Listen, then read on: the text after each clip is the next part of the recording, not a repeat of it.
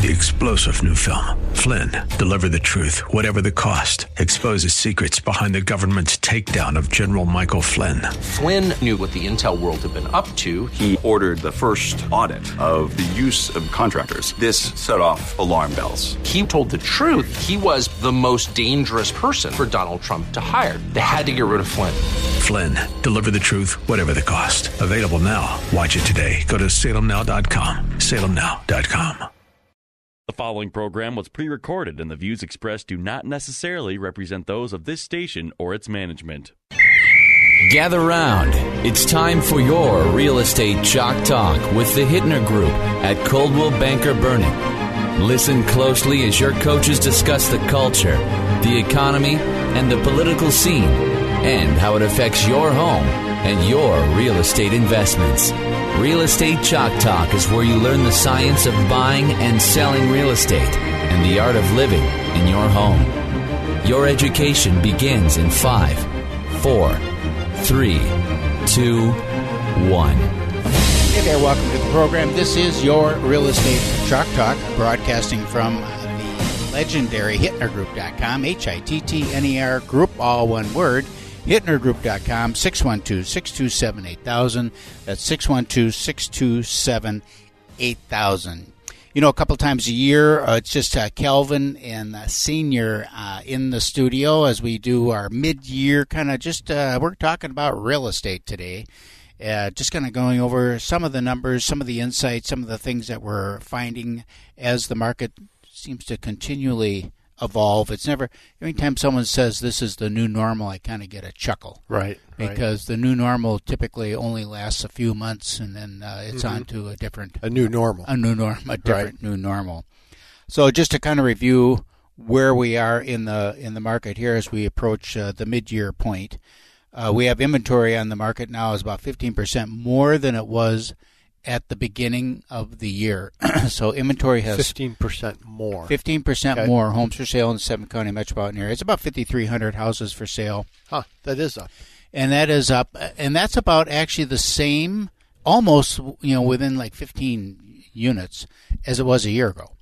Really? Yeah, pretty interesting. So, but if you go back pre-COVID, when we were still in a hot market, 2018, 19, 20 hot market, we're about 62% lower in inventory.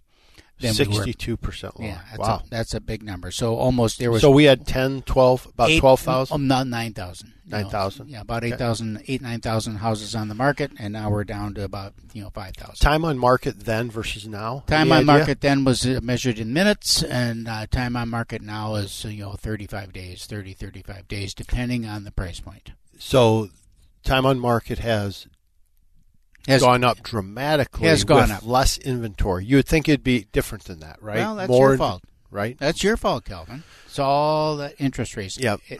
Everything has to do with interest rates. Mm-hmm. And to be honest with you, if interest rates suddenly came down to where they were before, we'd be in a world of hurt.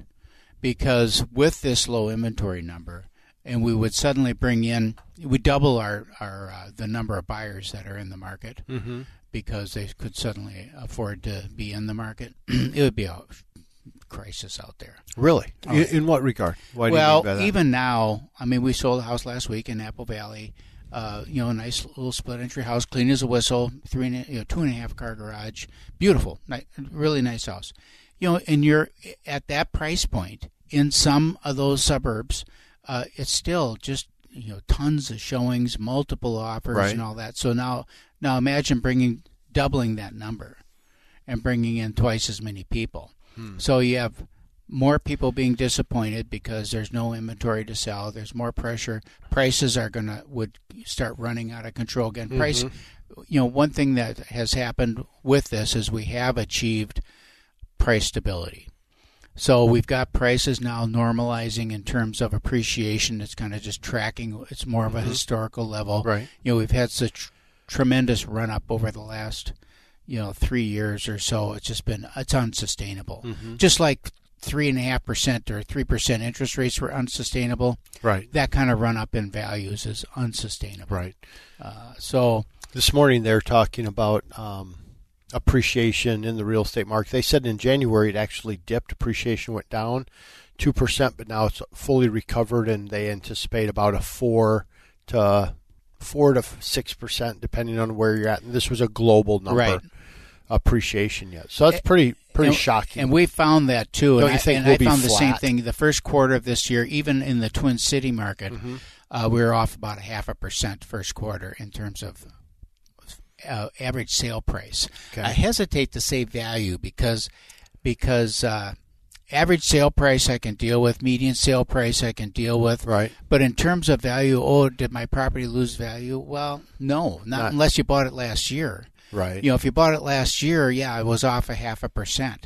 If you bought it 10 years ago, it hasn't gone down at all, because if you measure, it's doubled, over the last 10 years. So anyway, sorry, keep going through. That's all right, because that's true. It's all relevant. And then you look at the move through, which is what I look at.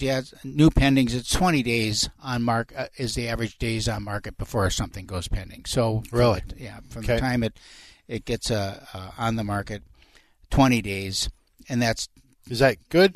Do you feel like that's good? I feel like that's probably, but again, so much of this I wanted to. I just ran out of time. I wanted to. Maybe we'll do it for next week. I wanted to do an analysis by price point. Because what are you looking at now? Well, from 400 and below is a completely different market than 400 and above, or say 500. It'd be interesting to see days on market for under 4 and over 4, right? I mean, it's just a completely different market. And then over 8 and under, probably 3 segments, right? Under 4, 4 to 8, and then 8 plus.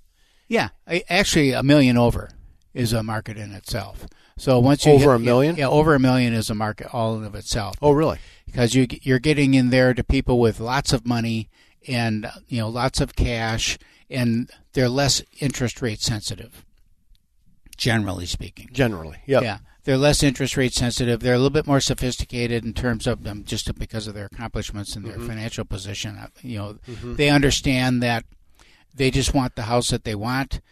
They're building it in many cases, or they're going to buy something and they're going to do substantial renovations and make substantial changes to it anyhow, right. And putting a large amount of cash into the project. And when rates come down, they'll refinance. They just, it's just kind of like, it costs a little bit more now, but that's, in a couple of years or 8 months or whatever the number is. You keep moving. Or last May. Or last May, you keep moving. A month ago. Moving the number of when it's going to be. Yeah, so that's great. But in 20 new listings sold, in the last 7 days, about 900. That's down a little bit from last week. Last week was about 1,100. And then you look at the same day a couple of years ago, it always runs about 1,100 to 1,500 homes a week. So the move through is slower now. I mean, the number of properties that have sold is slowing down. I think we're going to have a real traditional real estate cycle this year. Normally, for cycle meaning activity during certain periods of the year. Exactly, is that what you right. mean by that? Real estate is always. There's 3 seasons in a year. I mean, there's trimesters. You always say trimesters, trimester, right? Everybody says quarters, but you're Mr. But Trimester. It isn't quarters. I mean, the quarters, because that's what business looks at as quarters. So you go January, February, March, April, and then you go May, June, July, August. Right. So you got your spring market, your summer market, and your fall market. Okay. And so the spring market is always very robust. Lots of people coming on. Lots of rental leases expiring. Lots of first-time homebuyer activity. You've got that whole thing. Right. Summer market slows. You've got agents on vacation, loan officers on vacation, people on vacation. They're up north. They're just kind of, enjoying Minnesota in the summertime. Then but those are our biggest closing months. Well, that's because the property sold in the first trimester. Right. Okay. So you're going sold date versus closing. Yeah, I'm looking at activity. Okay. Yeah. When people are out shopping. Yep. And so in the summertime, June is still pretty good. May is still pretty good. July, ghost town. August, crickets. Safe Air comes on. I mean, it's just crickets. That's just so weird. It is so weird. And then you've got people going up and closing up their cabins and over Labor Day and all that. And then suddenly it's like, oh my God, winter's coming. And we got. And there's a hustle bustle to get everything. There's a hustle bustle. Now we got to get in.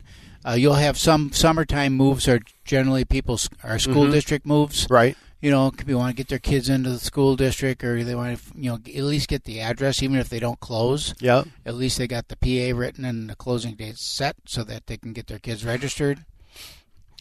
What would be, if you were going to buy a property, when would you do it? When do you think you have the best market for a buyer? Is it that your third trimester, or Good your question. third trimester, right? It's a good question. The best time from a buying standpoint, there's 2 times a year actually when it's really good.